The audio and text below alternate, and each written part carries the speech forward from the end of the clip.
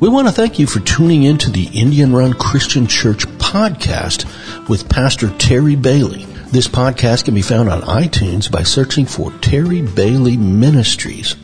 Right now, let's get to Pastor Terry's insightful message.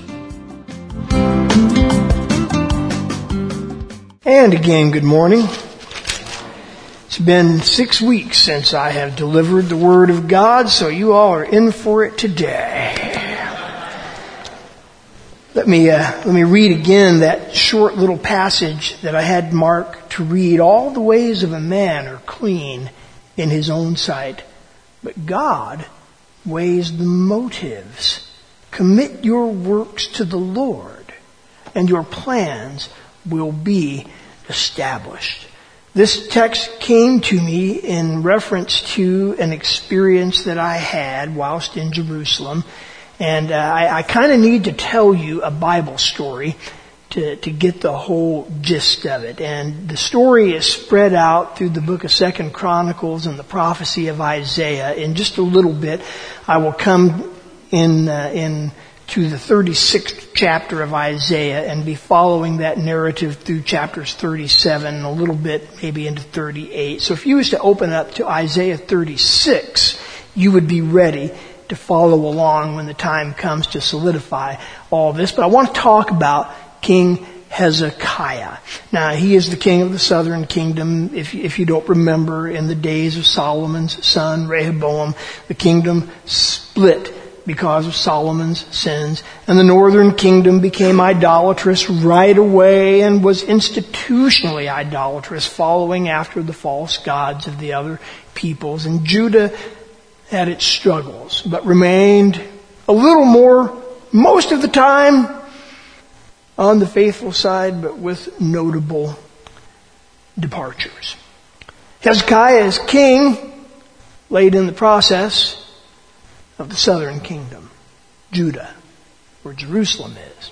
And he goes down in the record of the Bible as being a good guy and one of the better kings because he tried really hard during his administration to correct the problem that the idolatry of the northern kingdom had spilled down into the southern kingdom, and the people were worshiping the Baal gods and the Ashtoreth gods and the other gods and goddesses of the people. And Hezekiah set out to put an end to that, and he was serious about it. He went, for instance, to the city of Lachish, and I will come in a few minutes to tell you more about Lachish, but he went there and he took names and busted heads. And he tore the little devotional idol space to Baal out of its nook in the city gates, and he replaced it with a public toilet, a privy, just as an expression of what he thought of the whole Baal worship thing. He was serious. He cut down the sacred groves. He knocked down the altars on the high places. And he did everything that he could to eliminate idolatry in the kingdom of Judah.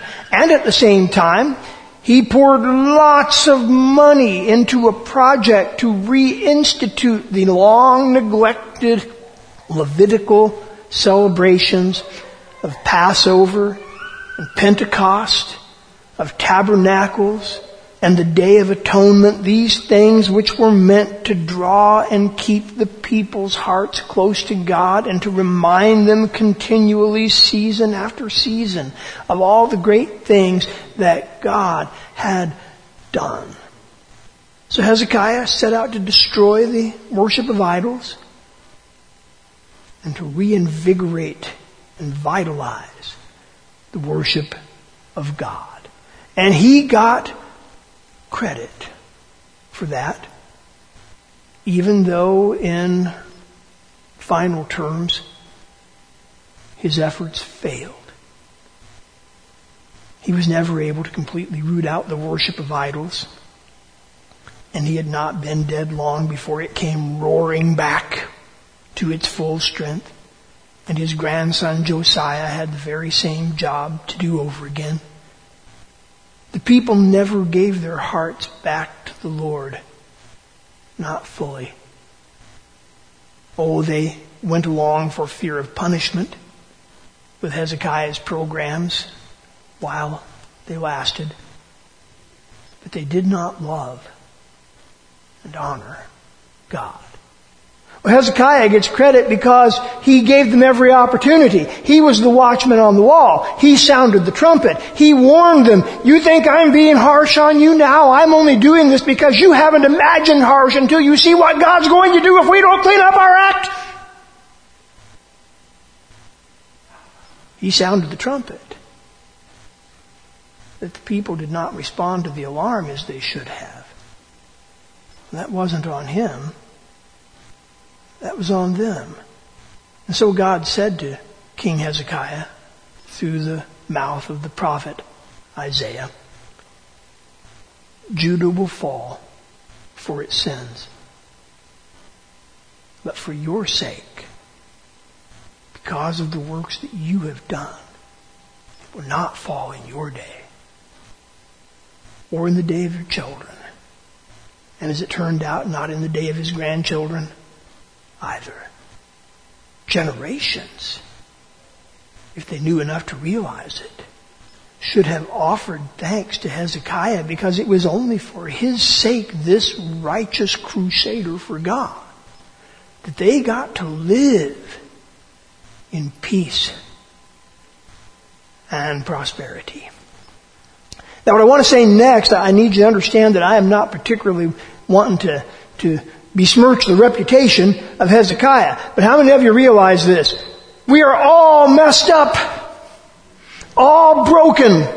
Our walk is not what it should be. And sometimes it's better and sometimes it's decidedly worse. You know, another king, David, on that day when he was not a king, when he was a youth facing the Philistine giant Goliath, he was totally confident in the power of the Lord God. But later, when he was a king trying to oversee a stiff-necked and stubborn people, and he had made more than his share of his own mistakes, and everything was so difficult, the responsibilities of managing a nation quailed his heart in ways that a Philistine giant did not and could not. And David's walk was not perfect either. But Hezekiah's wasn't. Yours isn't. Mine isn't. And it always has the same root. We don't trust God enough. It started with our first parents, and Satan was able to persuade them that God was withholding things from them, and they did not in their heart really believe that God's plan was always only what was best for them. And it continues through all generations. We are led astray because we don't trust God enough. Lust or greed or fear. Some doubts that God is really in control of all the ultimate outcomes. And that it's all going to be okay for those who walk with Him. This leads us astray. Hezekiah, for all the good that he did, is criticized for two things in the biblical record. And they both have this root. Not trusting God enough. The first criticism leveled against Hezekiah is this, that he showed the treasures of the temple to the king of Babylon. Well, you have to understand why he did that. He was worried about the Assyrians. At the moment, Babylon, his neighbors off to the east across the Euphrates River, were not an active threat, but the Assyrians up to the north were an active threat, and it could not hurt to have powerful friends like the Babylonians to help keep the Assyrians away from you. So I need to show the Babylonians, hey, I'm a friend worth having. Look at all this gold. Look at all this silver. Look at all this wealth. Look at all this. I'm a good guy to know. Judah's a good friend to have. Because he wanted help from Babylon because of the Assyrian threat. And he wanted help from Egypt because of the Assyrian threat. And see, God had already delivered word to Hezekiah. Judah will fall, but not in your day. Yeah, I know that's what God said. But man, those Assyrians are scary. And it can't hurt to have allies. Right? Right? Second thing that Hezekiah was criticized for, says he built a wall and he dug a tunnel. And that apparently was worse, because God was pretty harsh about his response to that, and I'll come to it in a minute. He built a wall and he dug a tunnel. The northern kingdom, Israel, which was idolatrous from the beginning, fell just as God had prophesied that it would to the Assyrians about 702 years before Christ. And the Assyrians, for their part, also had their eyes on Judah. Why settle for taking half the country when you can take the whole country? And they always were watching. Judah is next. And about 20 years after the fall of the northern kingdom, Sennacherib, the current king of the Assyrians, set the plan into motion. And he marched his army down the Mediterranean coast, south, and villages and cities and towns of Judea fell like dominoes before the Assyrian advance, one by one, and then he came to Lachish. Now, I said I would tell you a little bit more about Lachish. Let me do that now. Way back in the day of Solomon, that king recognized the strategic importance of the city of Lachish. It sits in the gap that guards the best pass from the coast to the interior, that is where Jerusalem is. Lachish defended the pass by which enemies could come toward Jerusalem from the north and the west.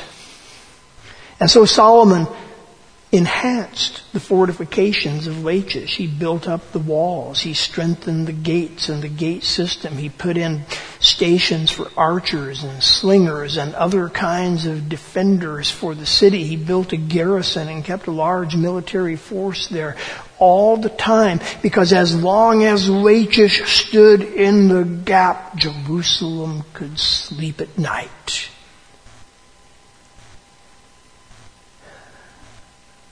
Lachish, second most important city in the kingdom of Judah, second only to Jerusalem, also became a center of idolatry. Remember Hezekiah's toilet. And God pronounced judgment, and the Assyrians came to Lachish, and they surrounded it. A word or two about the Assyrians.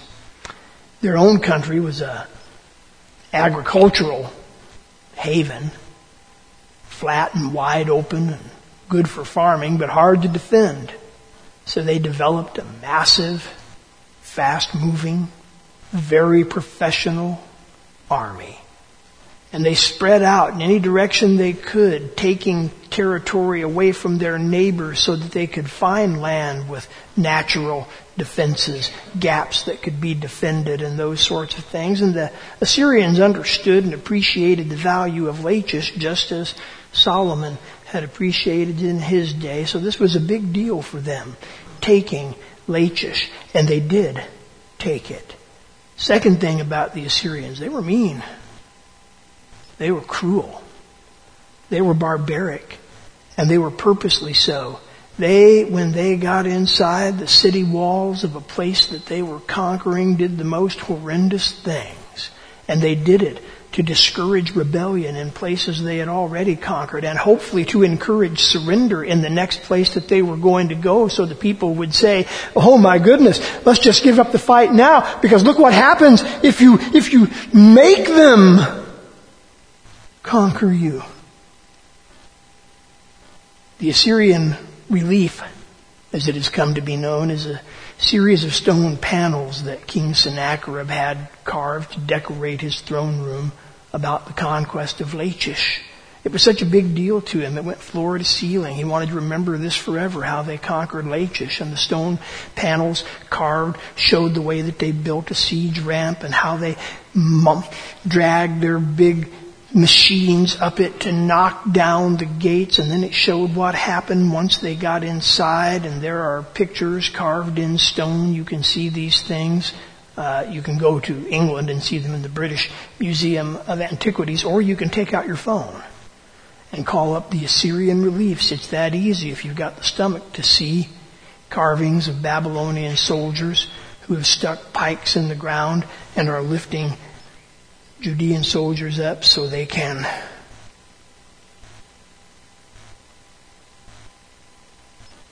and another picture where they have hung Judean soldiers by the wrists and are starting at the legs and skinning them alive.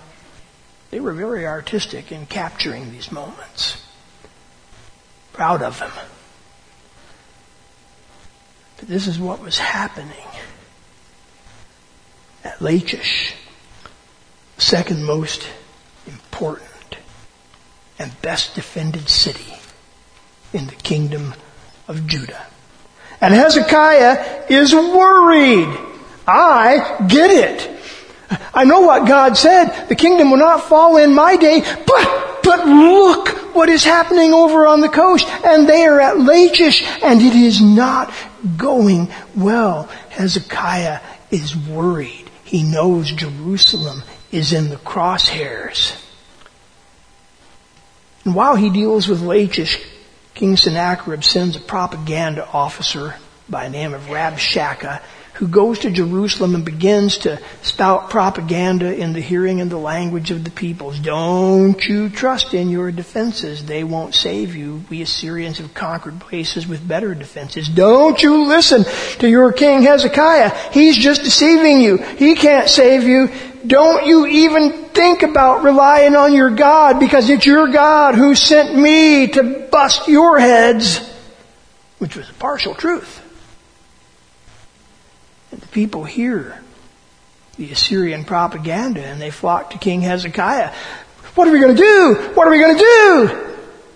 And Hezekiah turns to the prophet Isaiah and says, what are we going to do? It's interesting what he says to Isaiah. He says, what is your God going to do about this? If you're reading it in the narrative there, what is your God, Isaiah, going to do about this? And Isaiah says, he's already told you. The kingdom will not fall in your day, but let me make this plain. Sennacherib will not set foot inside the city walls of Jerusalem. Not going to happen. And God will send him home by the route by which he came. The word of the Lord through the prophet Isaiah to King Hezekiah.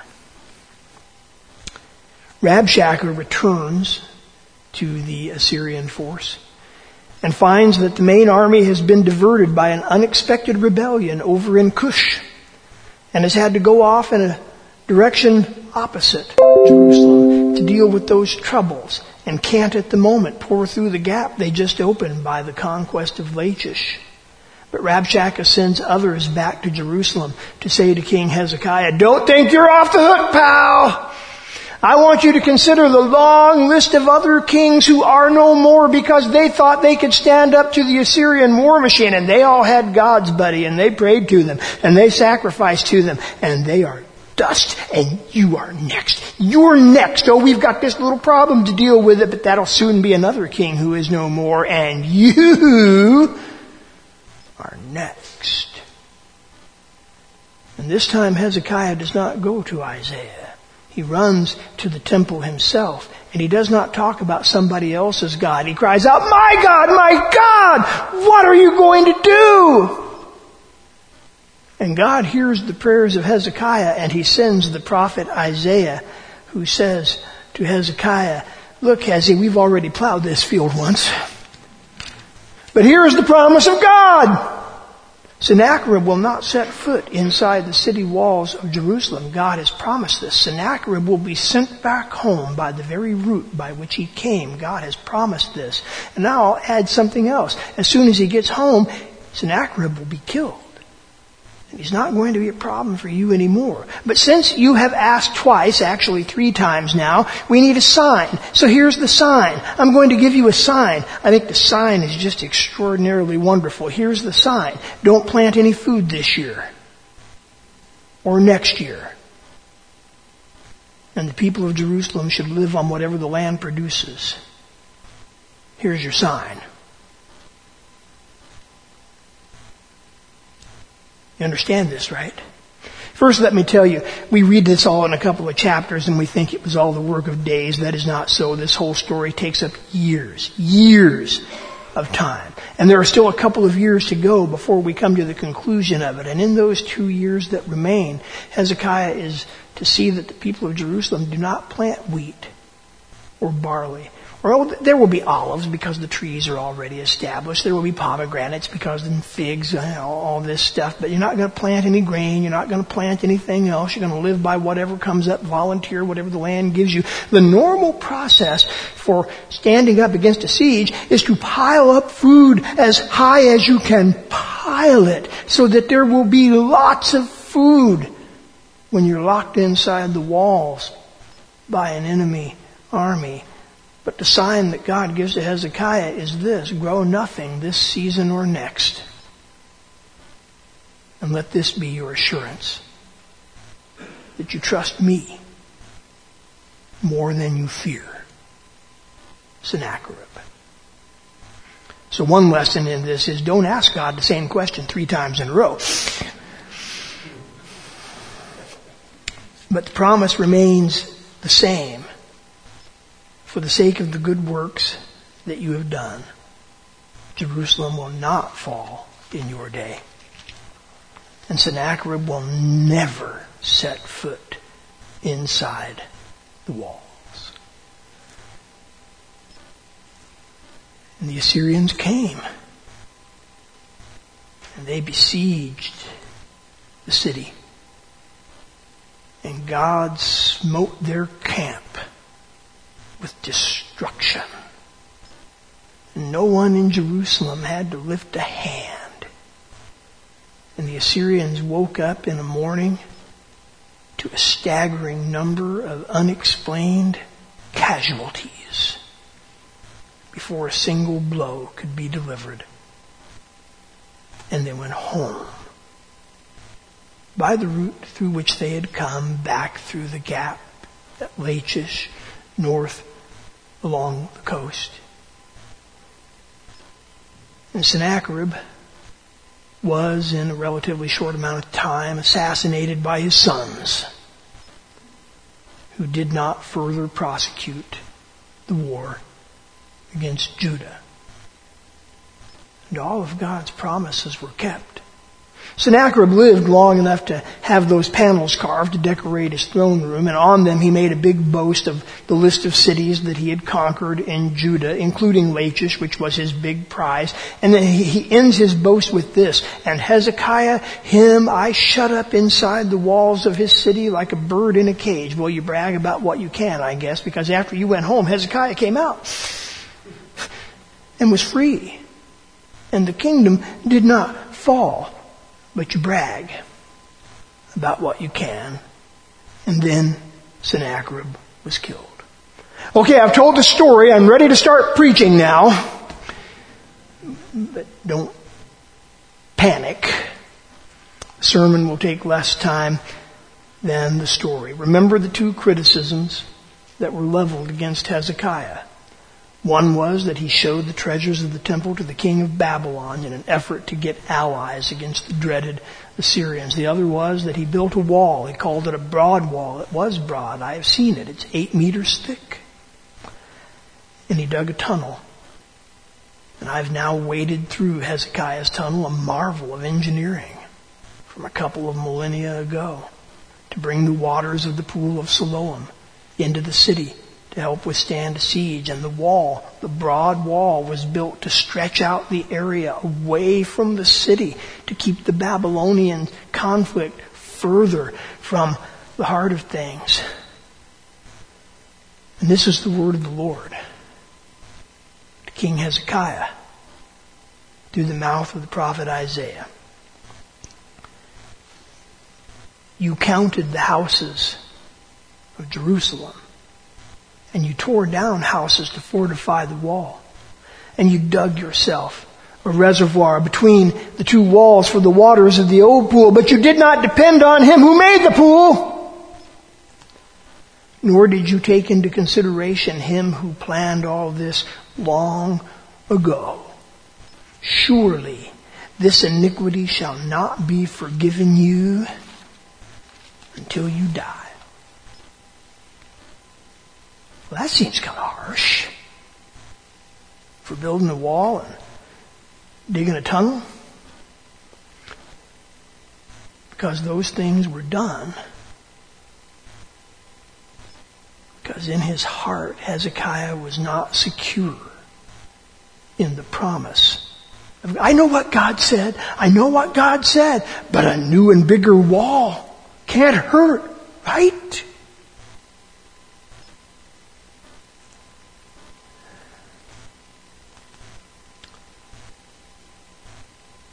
I have seen Hezekiah's broad wall, as I said, 8 meters thick, but what remains of it is about this tall.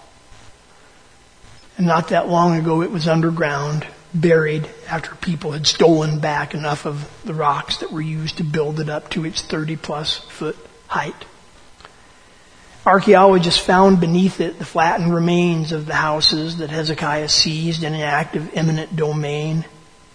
People whom he put out of his homes and then knocked them down and accomplished these projects at great labor and expense, even though God had already promised that Sennacherib would not set foot inside Jerusalem, would be sent back the way he came, and would be completely dealt with. And I get it. That's a hard promise to believe in the face of what was happening. It's a hard promise to believe when the Assyrians, the cruel, hasty Assyrians, were actually parked outside your wall. I know what God said, but those Assyrians are scary. And the wall and the tunnel, that can't hurt, right? Well, if you know me, you know that I am not reflexively against building projects or improvements. I'm not against acquiring or saving money and resources. I am not against plans for the future, short-term or long-term.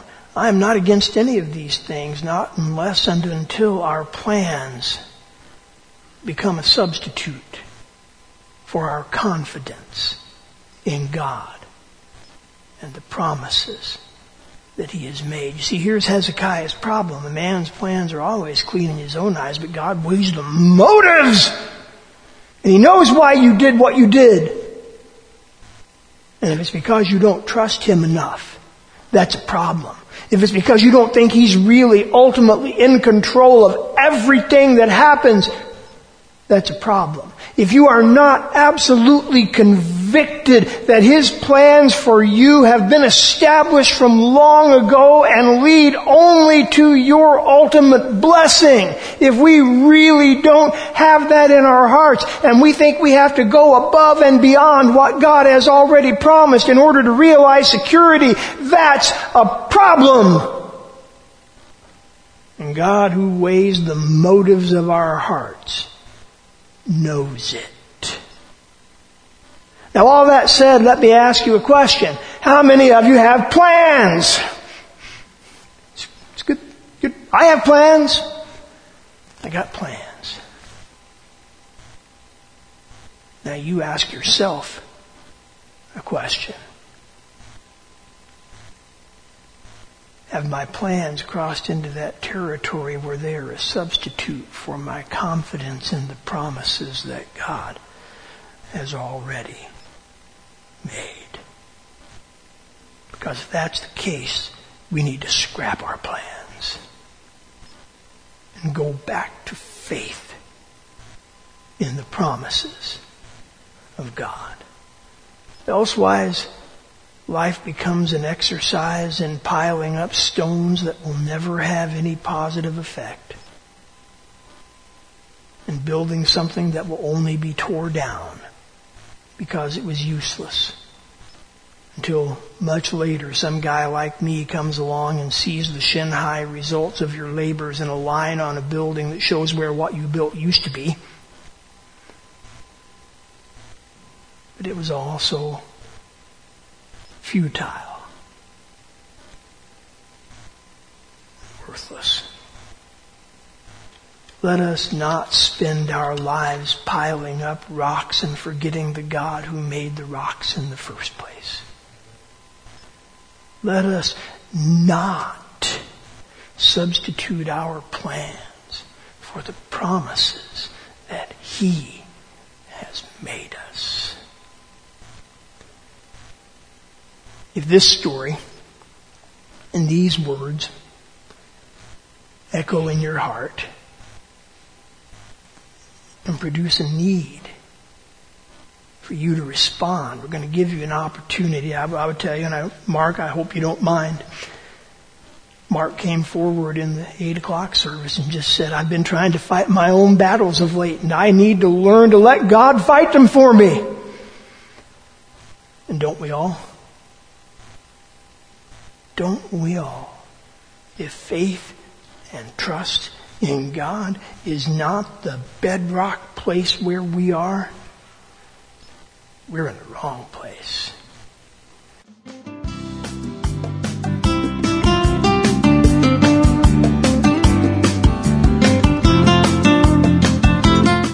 We want to take a moment to thank all of you, our faithful listeners, for setting aside time each week for the Indian Run Christian Church podcast. You can find out more about the church by visiting our website at www.christforeastcanton.com. That's www.christforeastcanton, all one word, .com. On behalf of Pastor Terry and all the folks at Indian Run Christian Church, I pray God's blessing on you and your family.